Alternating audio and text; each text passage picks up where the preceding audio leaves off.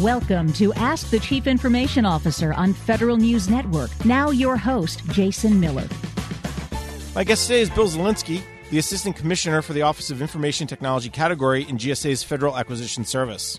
All right, first of all, Bill, always a pleasure to catch up. EIS, one of my favorite topics, Enterprise Infrastructure Solutions contract. There's a big deadline coming up end of March, but in the meantime, there's a lot of other things happening, before this deadline and well after the deadline. Let's just start with a status check. Give me an update on the EIS program. How are things looking today? Agencies are currently releasing solicitations and issuing the task orders against EIS. And we're really monitoring their progress as well as providing extensive assistance in establishing deadlines and milestones to accelerate the transition. So just to give you a sense of where things stand from a numbers perspective, right now, 9 out of 17 large agencies will award all task orders by March 31st, 2020. 11 out of 25 medium agencies will award all task orders by March 31st of 2020. And then 38 of 181 small agencies and Native American tribes will award their task orders by March 31st of 2020.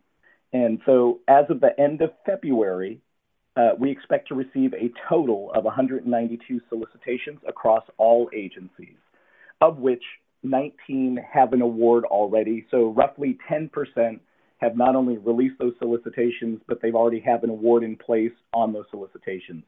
There's another 50 solicitations that have been released to industry but are not yet awarded. And then another 32 are ready to be released, which leaves approximately 90 in some stage of review or completion for those solicitations.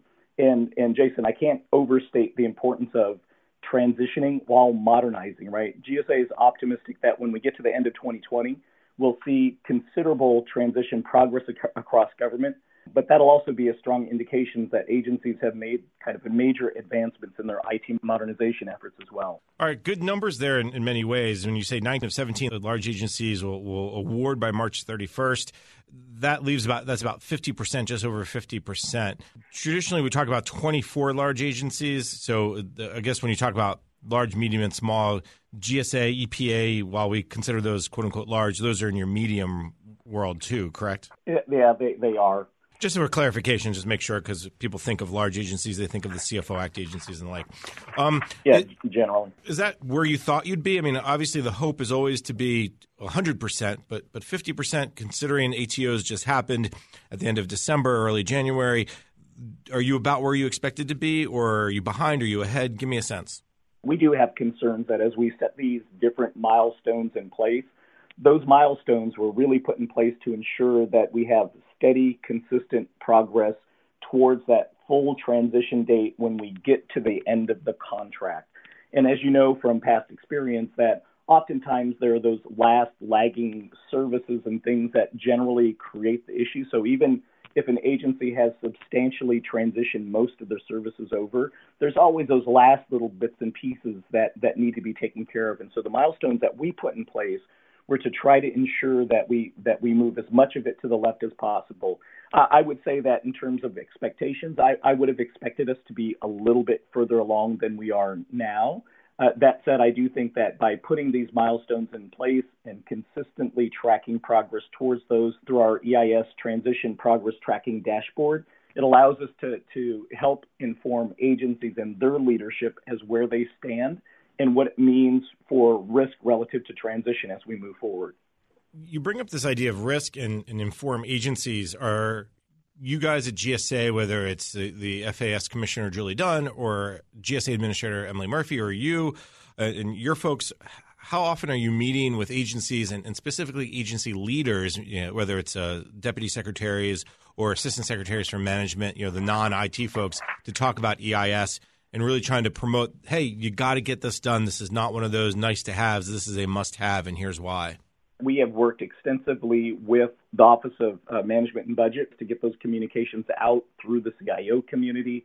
We've also worked up through the Office of Management and Budget to the President's Management Council. So Administrator Murphy has provided updates on an ongoing basis to the deputy secretaries on progress for agencies as well. And then, of course, we have transition managers that we're in contact with on a daily basis. And part of what we did in this transition is we asked each agency to assign a senior transition manager so that we actually would have somebody within the agency who is at that appropriate senior level. So, on a daily basis, Jason, we have contact with agencies. We also have regular monthly calls and meetings with agencies. So I would say that the contact and the conversations occur daily, and that we have a regular rhythm of check-in with the agencies on the status of transition, and that includes sending regular communications through the administrator to agency deputy secretaries as well. Do you get a sense when you talk to agencies, what is the delay for some of these agencies, and what can GSA do to help lessen or accelerate the pace? A lot of it is, this is really a once every 10 years, once every 15 years sort of transition. And so there's a lot of work, number one, that goes into ensuring that they have accounted for all of the business services and know exactly what's in play. But there's also, as they look at modernizing and what services they're going to put in place in the new contracts, that's not necessarily an easy thing to do. So as security requirements change, as an example, from the time that we awarded the contract to where we are today, we have moved from TIC 2.0 to TIC 3.0. That's not just an incremental change when you talk about going from TIC 2.0 to TIC 3.0. It's a considerable change in terms of the underlying policy and what mechanisms agencies have to follow that policy. So those sorts of things often cause agencies to revisit their plans.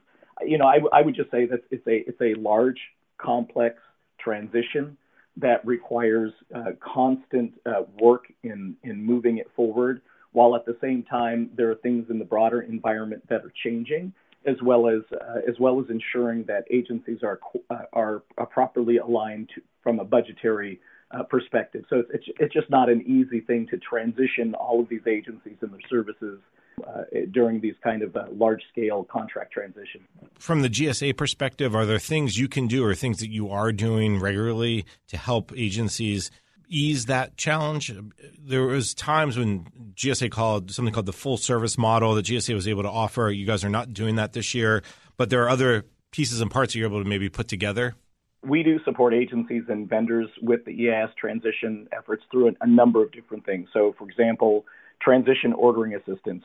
That provides agencies with direct assistance to expedite their fair opportunity selection of EIS contractors. It includes assisting with gathering requirements, developing the actual solicitations and the acquisition strategies, evaluating proposals. We also have technical and contracting experts that we provide to the agencies to assist on that. We also provide additional acquisition and technical consulting support from the team. We maintain an inventory of services for all of the agencies. And again, when you take a look at the entire landscape of this contains over 32 million separate elements that need to be transitioned. So we maintain that inventory to assist with that. We provide training and online tools. We assist in transition work as it relates to managed buildings. So there's a lot of things that we do from that perspective. In addition to that, we've also used those lessons learned from prior transitions. So GAO conducted a review of the EIS program that provided us from the transition to networks, and we actually implemented all of those recommendations from GAO. So we're aiming to kind of reduce the friction in this transition as much as possible by incorporating all of those lessons learned from that transition to networks and from the audits that have been provided through GAO. I remember the hearing that recently happened before the House Oversight Reform Subcommittee on Government Operations, where that came up, and obviously GAO was very positive and praised both you and GSA for those efforts. One of the things, though, that I hear from vendors, and I've talked to several, not all of them, but several, they feel that there's a lot of similarities between that networks transition and this EIS transition. Do you, and I know you weren't necessarily at GSA back during the networks transition. I think you were potentially at the Social Security Administration back then. Are there similarities that you're trying to avoid? Are there differences? When you've talked to the staff that have been at GSA for a long time, are they seeing, hey, this is much different, or yeah, we are worried it's going down the same path? There are some similarities, again, in the sense of having a large number of services that need to be transitioned over. But I will tell you, Jason, that we have really looked at this transition through the lens of modernization. And when we take a look at modernization, we really have kind of four key principles that we look at. So expanding bandwidth and moving away from kind of old time division multiplexing TDM infrastructure to more modern Ethernet services, moving from legacy voice services to voice over IP and unified communication services, leveraging managed service opportunities, and improving network security posture by embedding security components in the network services. So if you take a look at the transition to networks and you look at the capability that was on networks as opposed to what you see on EIS, there's a very large-scale difference in terms of the capability that is present on EIS that wasn't there. If you look at the security lens and if you look at the role of security in this transition, it's tremendously stronger. And I will say that when we take a look at kind of those elements of modernization, you see that there's a lot of that modernization that is being placed into this new environment. So, for example, that transition from TDM to more modern Ethernet services, 76 of the 109 solicitations that we've reviewed include Ethernet access or voice over IP, right? So the vast majority are looking at that more modern infrastructure. When you look at things like software-defined wide area network, SD-WAN, this is game-changing technology for enterprise networks, and we've seen 27 of those solicitations have specifically requested SD-WAN as part of it. So I do think that the entire process of transitioning over to a new contract has some similarities, but I think this is a tremendously different contract and a different set of technology services that are being delivered through EIS than what you saw on networks. I would fully agree with you that the EIS is much more advanced than networks. I think I'm talking about the process by the transition, the way it's happening, the concerns over delays in solicitations, the concerns over agencies going big bang, like for like, the concerns that I've heard from vendors, even about the time that GSA has, the milestones and deadlines that GSA has set out. Is it enough time? Will agencies meet them? And of course, a whole separate issue that we can get into that probably doesn't really fall into your areas is the accountability factor that came up during the hearing. I know GSA is, again, I'm not going to ask you to comment on this because I know you're limited to what GSA actually can do from an accountability standpoint.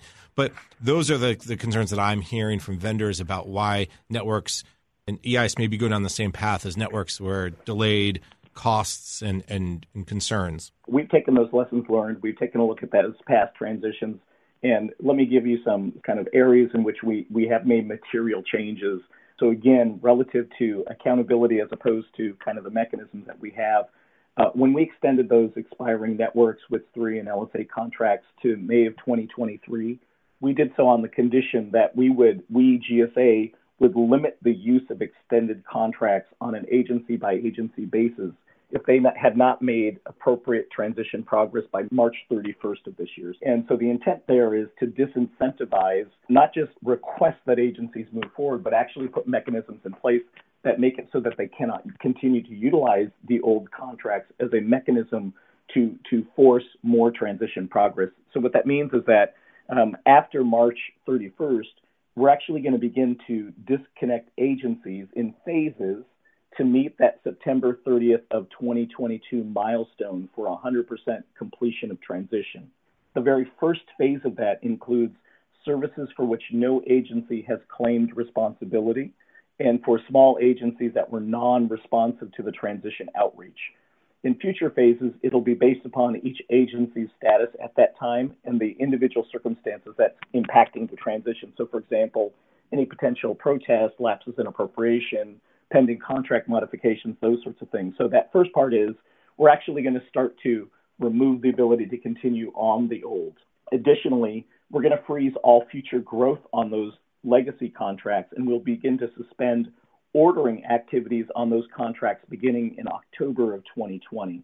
And we've actually communicated these milestones and these dates and these measures to agencies from the very beginning. So, Jason, what we're really looking to do is to say that we all understand the importance of transition. We all understand the importance of being able to utilize the contract for modernization, but we also understand that we cannot have continued use of the old contracts which is where we really run into the problem. So one thing we didn't do in the last transition that we're doing in this one is we're actually pulling back on the availability of the services on the old, which then really very much forces the transition.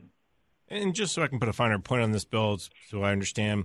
So if I'm an agency and I want to, currently I'm buying something off networks, so let's make it up. I'm buying just plain old telephone lines off networks. And I said, I could really like to add 5 more lines. And I would not be able to go to networks to add those 5 lines. I'd have to go to EIS to add those 5 lines. And that would also push me toward potentially adding the beginnings of VoIP for those initial lines. I know I simplified it, but is that the right kind of tone you're trying to say? Yeah. Basically, Jason, I think the simplification might be too far of a simplification, right? Because when we talk about lines as a simple addition, as opposed to there were instances in the last transition where agencies were ordering wholly new services, not just an additional set of lines, but wholly new services on the old, even as we were in the midst of that transition. In this case, what we're saying is if you're looking to add new services above and beyond the sets that you have today, those really need to go to EIS.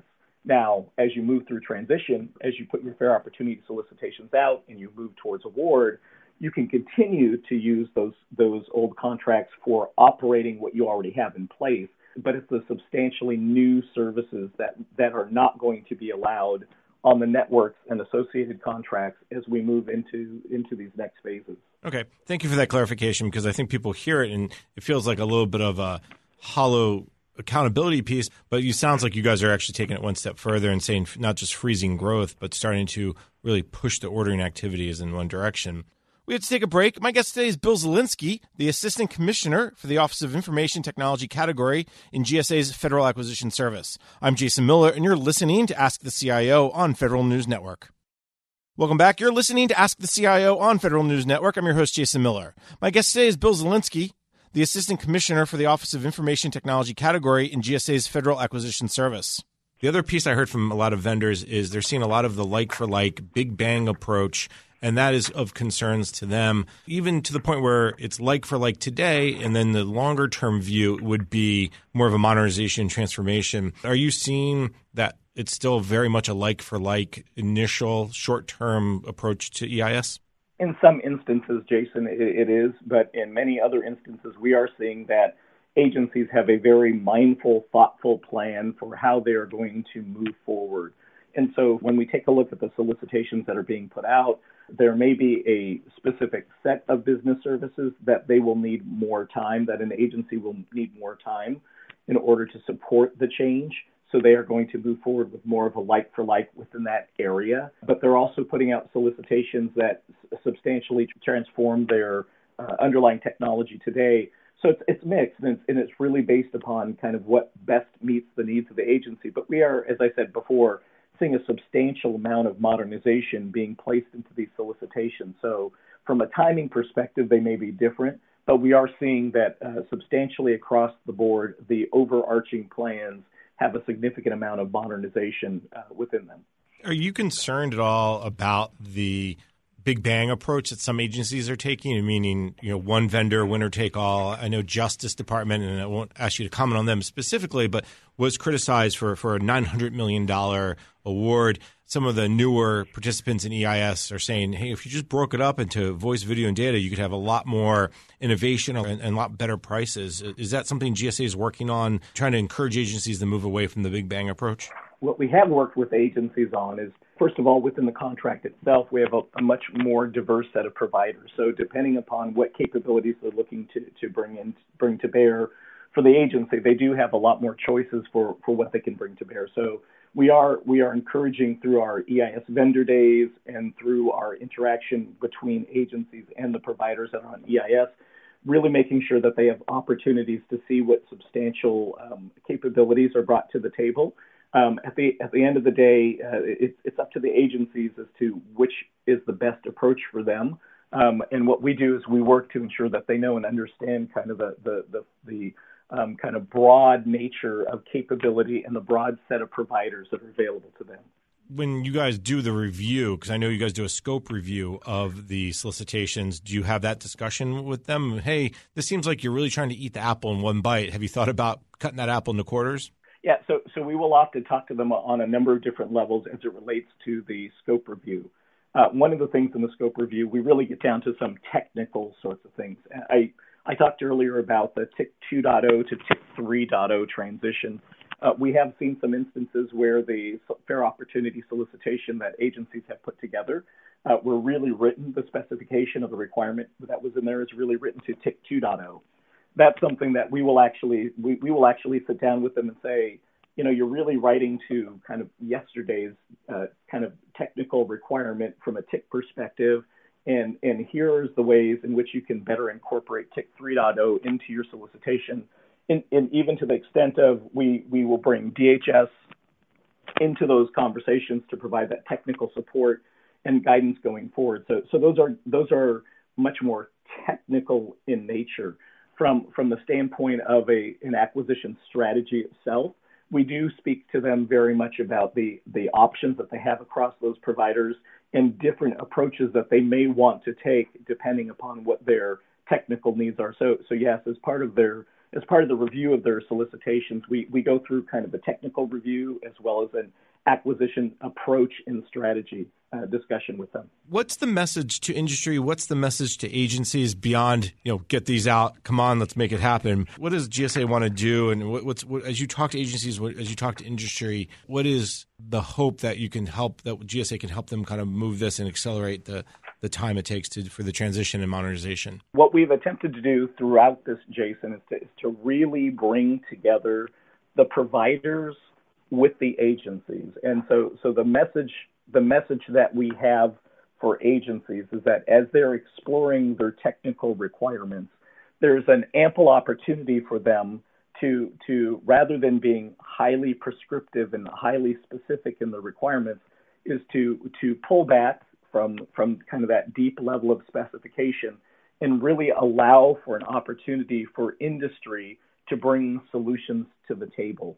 And those are solutions that will both advance them from a modernization and from a technical capability perspective, but those are also things that may be tremendously more cost effective for them as well. So the message has been, we have an opportunity to bring industry together with agencies and really have conversations all throughout this so that they are looking for kind of the best of what the contract can bring to them.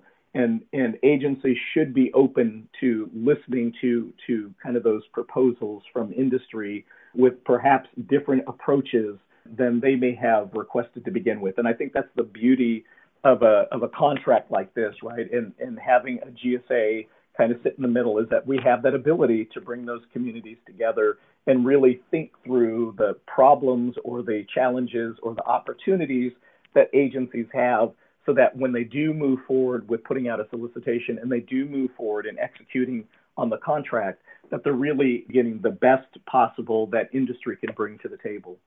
All right, Bill, hey, this was a great conversation. I really do appreciate your time, and I know EIS is one of those programs we'll continue to follow. So first, let me thank Bill Zielinski, is the Assistant Commissioner for the Office of Information Technology category at GSA's Federal Acquisition Service. Bill, once again, thank you for your time. Thank you, Jason. Appreciate it. Let's take a break. You're listening to Ask the CIO on Federal News Network. Welcome back. You're listening to Ask the CIO on Federal News Network. I'm your host, Jason Miller. In this part of the show, we shift gears a little to hear more about the network modernization from Air Force CIO Bill Marion. He spoke recently at an Army Data and Cloud event. So we're going to take you a little bit of journey here. Kind of start with our principal term we call Digital Air Force. A lot of what General Crawford went through is the same journey that the Air Force is on, right? Data is a strategic asset. It's all about joint all-domain operations, but I also tell folks it's also critical, especially in this community, we get all of the underpinnings correct. Whether that's cloud, whether that's network, whether it's endpoints, whether it's security, we have to thread all of those themes together, and then last but certainly not least is the workforce side of it. So we're going to give you a little bit of framing of what we call the Digital Air Force and how we're kind of decomposing the problem, very similar to the Army discussion of what we did in 18, 19, 20, 21, 22, as we build on this journey for, I would call, advanced insights, data insights, artificial intelligence, because that's what it's really all about. All of these underpinnings to make that happen. And it's really the building blocks. You could call it an OSI model of Digital Air Force, but at the very bottom If you look at this, this is enterprise IT as a service. So everything, next-gen networking, cloud services, next-gen endpoints, mobile computing, the data architecture, the data work. Eileen Vadrine, back in the back, CDO for the Air Force, all the work she's doing to kind of synchronize the data elements that we'll go through. Right? Those are foundational. We all know that, but we haven't made the investments. And what I would tell you is the Air Force made substantial investments in this last POM to finally get at that. So large amount of money to really get at that digital, what Dr. Roper calls the digital plumbing of our infrastructure. Above that, then, of course, is how do you build out that data layer? Is how do we bring together a new data environment? It's no longer these pools and silos and different systems sitting all over the ecosystem. Again, how do you use the network and cloud to bring those applications, both business and weapons system and intelligence systems together into a holistic enterprise? Above that, of course, AI, the advanced analytics, the advanced insights, right? I would argue the reason the report came out against the DoD saying, hey, you didn't get some fundamentals right is because we often jump to the bright, shiny object, which we call AI, and we've got some fundamental things to get right, which is why you're here, the data and cloud elements, and trying to make the right investments to the right sequencing to deliver an AI infrastructure. Of course, you've probably seen a lot of the small business innovation pitch days. Dr. Roper is working diligently to how do we get tech in at the speed of need.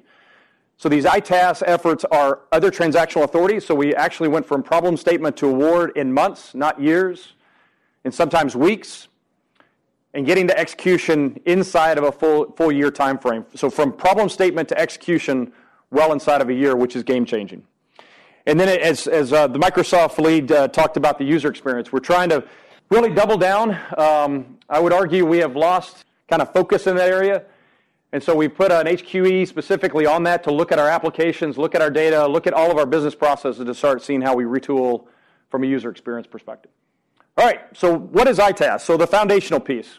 If you're on the government side, we can share kind of our investments there in more detail, but shouldn't be any surprise here, right? A network that works, that's agile, that's wireless, that's globally connected, regardless of where you sit. Right? So we call that Net 1 in our JADC2 environment, a unified network. Also, we'll tie to things like the proliferated LEO pieces that AQ is working out. How do you get low Earth orbit, global satellite communications? How do you get global 4G, 5G? And we have specific initiatives that are funded underneath this to go there. Also under ITAS, we have a thing called Network as a Service. Network as a Service will bring that broadband, 100 gig, globally connected, cross-linked, all those buzz terms, but makes it real at our risk reduction sites. So cloud is not very useful if you can't connect to it, right? So this is providing the global high-speed connectivity, high-speed rail to get there. And then we've awarded a couple contracts. One was the Southeast region of the U.S., where we implemented 16 4G enhanced bases, if you will, Tyndall next-gen base with the Tyndall rebuild. So there's a lot of work going on there with 5G, 4G investment. Next one. Actually just went live in this area. Unisys is our principal player there. The first one is AT&T and Microsoft. The second one is Unisys. This is reimagining the desktop. So taking the heavy lift, high processing impacted endpoint, retooling it, rewickering it, and also providing alternative devices. We're going to bring in things like Chromebooks, Macs, more iOS devices. Again, create a lighter footprint, smaller attack footprint, but also something that's more agile and mobile with our airmen, with their flight line or at their desk. Genius bars, that's kind of the term right on the Apple side of it, but this is going to reimagine also how we do help desk support. So how do we make sure everybody's connected 24/7? AI-enabled smart desk, help desk, all of those things are embodied in this initiative. Next one, we'll dive into cloud here in a minute, but really the game changer here hasn't been just, hey, we delivered IaaS and PaaS. So we've, underneath the Cloud One initiative, great efforts there, making some fundamental, we got about 37 global enterprise applications in that ecosystem. You may have seen, we just awarded the contract, the new award with SAIC. So they are a provider with a lot of kind of support construct underneath them. But really the game changer piece there is the DevSecOps. You've seen it in the trade news. Kessel Run, Kobayashi Maru, Space Camp, GBSD, B-21, this big fundamental shift to common development platforms. So Dr. Roper, Nick Shalon and team, Preston Dunlap have been laser focused on not allowing a days old age of software development to continue, right? We're requiring them to move to these singular constructs. It's not just one, but they're constructs. Kubernetes, open source, all those buzz terms, we get into this, but it's really how we deliver the next-gen software across all of our platforms. Interoperability, security, cost, all those things roll into it. That's kind of the game changer. The edge, right? We fight a little bit different than the Army, just a little bit, right? We have a huge amount of reach back. So the Langleys, the Beals, the Hollemans, the Whitemans, we launch from states oftentimes and we return to states oftentimes. The UAS feeds come back to the states. So resiliency at the edge sometimes is at the base edge as well. So our edge component is talking about principally on the airframe, but it's also talking about, okay, so when Whiteman gets disconnected, can they continue to operate in a cloud environment, if you will? So that one's Accenture. They're in partnership with some folks underneath that to deliver that enterprise cloud to edge cloud consistency of basically experience. And then last but not least is tools. So I believe we're the largest Office 365 singular user in the world at a little over 700,000 users now. But it's really not about that. It's about how do you integrate an information space, whether you're in email or shared drives or SharePoint or however, or collaboration tools, how do you bring that ecosystem together so that the seams that we always experience, right? Where was that file, right? Simple things like that. And then propagating that as the CIPRNet community and the JWICS and above communities implement 365, I think we're going to start to see a whole new age of collaboration and data sharing. And yes, it's 101, but it's the basics. It's the basics we got to get right and the basics we got to get scale. That also serves the foundation for unified comms. So what are we doing with data and cloud, specifically in this one, right? So the last couple years, you've seen this big, we call it the GCDS kind of pass. We use GCDS for the single sign-on in the front. Basically, Amazon and Microsoft are our two providers on the backside, and we do develop on both of those platforms. We are definitely a hybrid cloud environment, and we will continue to be so consistent with the DoD strategy. But we do unify through our PaaS services. So those services, you can see down at the bottom of whether it's help desk or identity or security services, we do normalize those through our managed service office out at Hanscom Air Force Base. That's principally where those 37 apps are residing today. What we're working on right now is really codifying. I'm going to jump to the third one here, the DevSecOps piece. So we're taking the Kessel Run platform, think of more of a Pivotal-centric, Kubernetes-centric, and an OpenShift under the Space Camp and Level Up initiative to give two different software factories, if you will, kind of stand those up end-to-end. And we think we're about less than 60 days from going IOC in those environments. Some of the elements are already there, but we're not to full production yet. Yes, there is a place for lift and shift. There's a place where we need to turn off our legacy data centers, our legacy comm closets, and so we are working to make that migration for some of those applications that are just don't need to be refactored. The price point doesn't make sense. We need to put them in a zone where they can run and they can be secure, and we can understand how they're operating, who the customers are. And then IL6, we are going live as we speak. So big initiative there is our Readiness Pathfinder. And that Readiness Pathfinder is our first start to bring in about 20 different data sources and counting, depending on the day, and bring those into a kind of a unified front to say, okay, I'm going to take an airframe and fuel and depot and manpower and training and bring that into a consistent picture where I can start doing what-if analysis on readiness across the globe. So that's a big one on our IL6 CIPRNet environment. And then we've already started it, but I couldn't give you a warm date yet, but we have some SaaS implementations, specifically ServiceNow is one of them, Salesforce is one of them. We haven't rolled those out as enterprise capabilities, but I think, again, in this movement to platform centricity, just like cloud, you could argue Amazon and Microsoft are platforms, not just cloud providers. The platforms, when we talk about SaaS, are inherently important as well. So our HR world has gone to a lot of the ERPs in the cloud, so our MyPurse, our Total Force HR tool.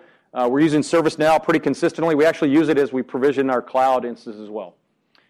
That's kind of the path that we've been on. Again, 37 apps in the first one.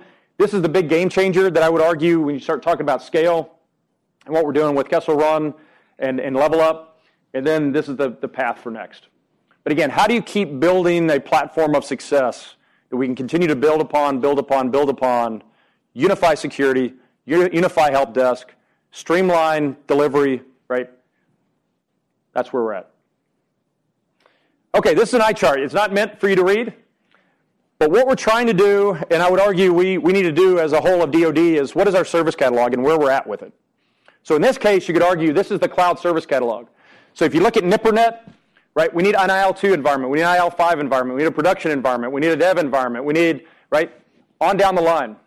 And then if you put the variants of an Amazon and Microsoft kind of vernacular that, that's where you get to this big matrix chart. Where are we really at with cloud implementation? And so with good detail, you can see where we're at with IL6, where we think we're going to go live. Again, it's a tactical slide, but it's critically important we know where we're at. It also helps us drive funding, right? Because this also identifies where the holes are. When you look at the DevSecOps, so what we're working on right now is we'll have a layer in here that'll say what stack, what DevSecOps stack, in essence, sits on top of each layer. So you'd see another slide just like that. We're building it out so that you know what environments you can go to. Hey, if I want to go to a Pivotal stack or an OpenShift stack on IL6, is it there? If it's not there, when's it going to be there, and how do I build to it, right? So again, pretty tactical, but I think it's really important. We've got a lot of good feedback on this to say, where are we really at with cloud? Because there's a lot of work going on, and sometimes you talk past each other when you say, well, you're not ready, Microsoft's not ready on IL6, or Amazon's not ready for IL2, dev, prod. This puts some level of tactical precision with it.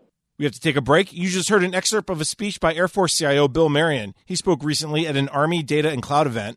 I'm Jason Miller, and you're listening to Ask the CIO on Federal News Network. Welcome back. You're listening to Ask the CIO on Federal News Network. I'm your host, Jason Miller. In this part of the show, I caught up with Air Force CIO Bill Marion after his speech at the recent Army Data and Cloud event. So first of all, Bill, let me just start with, you mentioned Enterprise IT as a Service. You guys have been pushing forward with this. There's a recent award around to Google that got a little bit of press as well. So let me start with the one piece that went live just recently, the Unisys piece on devices. Talk a little bit more about what that means. So that was really about reimagining how we do help desk services. So if you think of Genius Bars with Apple, how do you build that next generation of service desk, which is AI-enabled, Tier 0?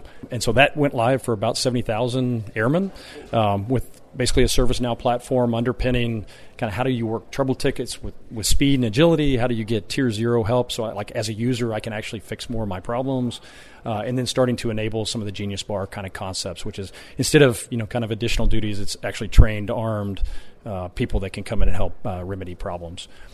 All of our risk reduction bases were part of that initial cutover, so it's pretty big cutover in a short amount of time. We probably went live in about 7 months end to end, which is kind of light speed in the DoD sometimes.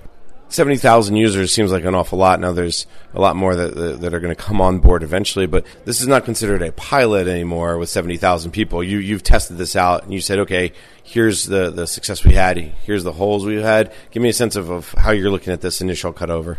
Well, it's still considered a risk reduction, so we're trying to inform the larger enterprise IT as a service acquisition strategy. So yes, we hope it continues to be successful and fully operational, but I would consider it IOC for initial risk reduction at this time. Those 70,000, is it a specific 70,000, meaning it's at these bases or headquarters or what? Or is it just kind of like you randomly, sometimes Bill goes into the old way and sometimes Bill goes into the new way? No, these were the specific risk reduction bases. So like Buckley, Offutt, Maxwell, Joint Base Elmendorf. So it was basically all things around ITAS are around those specific risk reduction bases. So how do you reimagine the network? How do you reimagine how help desk services and desktop provisioning is done? Access to the cloud, all of those are baked into these specific risk reduction bases. The other piece, I guess, related is just the work you guys are going to do with Google. Are you able to talk about that award at all? Yeah, really what that one was how do you kind of look end-to-end with Zero Trust. We've got a lot of good Zero Trust elements in Cloud One. How do you reimagine how we secure apps in the cloud? BYOD, which is how do you get an encrypted container on a mobile device to get access to DoD data. We have some specific use cases, but the Google one isn't an implementation OTA as much as it is an architectural discussion of with all the moving parts that we have, how do you actually synchronize those? So a lot of what Google's done over their kind of last decade of reimagining how Google secures data and how they look at Zero Trust, how do we implement that concept inside the Air Force? And they have gotten started, or they're about to get started. It was just awarded. Yeah, so it's just kicking off. And again, it's more of an architectural discussion than it is an implementation. This isn't we're going to go out and retool the network. It's to say how do we do identity and security processes, cloud services in a holistic ZTA model. The other piece that you mentioned is related to the work that you guys have been doing around DevSecOps, the Kessel runs, the AFWorks. You mentioned that those are about to go meet initial operating capability. What does that mean for the Air Force? Well, it's a multimodal answer, right? So depending on whether you're talking about unclass or classified networks, our cloud infrastructure is there for NIPRNet. We're finishing the IL6 or the SIPRNet environment. And so the same thing is going on with DevSecOps is we're applying our platforms, our software factories. We have instances of those already on NIPRNet and replicating those into these IL6 environments. Some of that's just the nature of Microsoft and Amazon building those out both contractually and technically so they're available for us to consume. So the fact these cloud factories are about to go IOC, is it just for the secret world or is it for the unclass? They've been working for quite a while, but is it IOC always has that label to it, meaning we're beyond pilot, we're beyond proof of concept, or we know where we're going, at least initially? Yeah, it's all relativity, right? So those programs have been live inside their ecosystem. I'm talking about IOC as a factory for the Air Force, so that scale out. SIPRNet, that's been going on NIPRNet for a while. The SIPRNet environment is really, again, is that infrastructure available, so the same ecosystem kind of not lift and shifted, but brought into SIPRNet for it to be available at scale. Those programs have been using their capabilities, but how do I provide this to program X, Y, Z, A, B, C, D with a lot of speed and agility? That's what I really, at the enterprise level, is what I call IOC. And let me just break it down just a little bit, make it a little more clear. If I'm at a base that maybe didn't have access or was at a command or a base that didn't necessarily work with AFWorks before or worked with Kessel Run before, I'll now have access not just to them, but to that concept, that methodology of DevSecOps. And if I have people internally who understand or are ready to do it, they have a platform now to go do that on. Right. And so if you're in Kessel Run, it's there. You can use this capability today. But I'm talking as Kessel Run at scale or the platform at scale for any user to be able to almost self-provision, self-subscribe, do development in that environment. That's really the difference between the two models. Not that we're not there today with things like KR and Level Up. The fact that you're able to expand it out, that gives the Air Force, as you said, as you put these pieces in place, the cloud, the different pieces of data, architecture pieces, this kind of gives you that next piece. I mean, when you look at 2020 and beyond, IOC is one piece, but is at scale, and that's the big win. Right. I mean, there's hundreds and hundreds of apps. You could argue thousands of apps in total. But every new development, whether that's F-35, GBSD, B-21, getting that unification of how we're delivering software, because it's really not just how we deliver software, it's all the data back in, how do we integrate services together, the repeatability, the modularity of software design, all of those start to bring tremendous value to us. So that scalability brings huge both value and warfighting capability to us. That's all the time we have for today. You just heard from Bill Marion, the Air Force CIO. I'm Jason Miller, and you've been listening to Ask the CIO on Federal News Network. You've been listening to Ask the Chief Information Officer on Federal News Network. Tune in Thursday mornings at 10 or subscribe to this show on iTunes or Podcast One.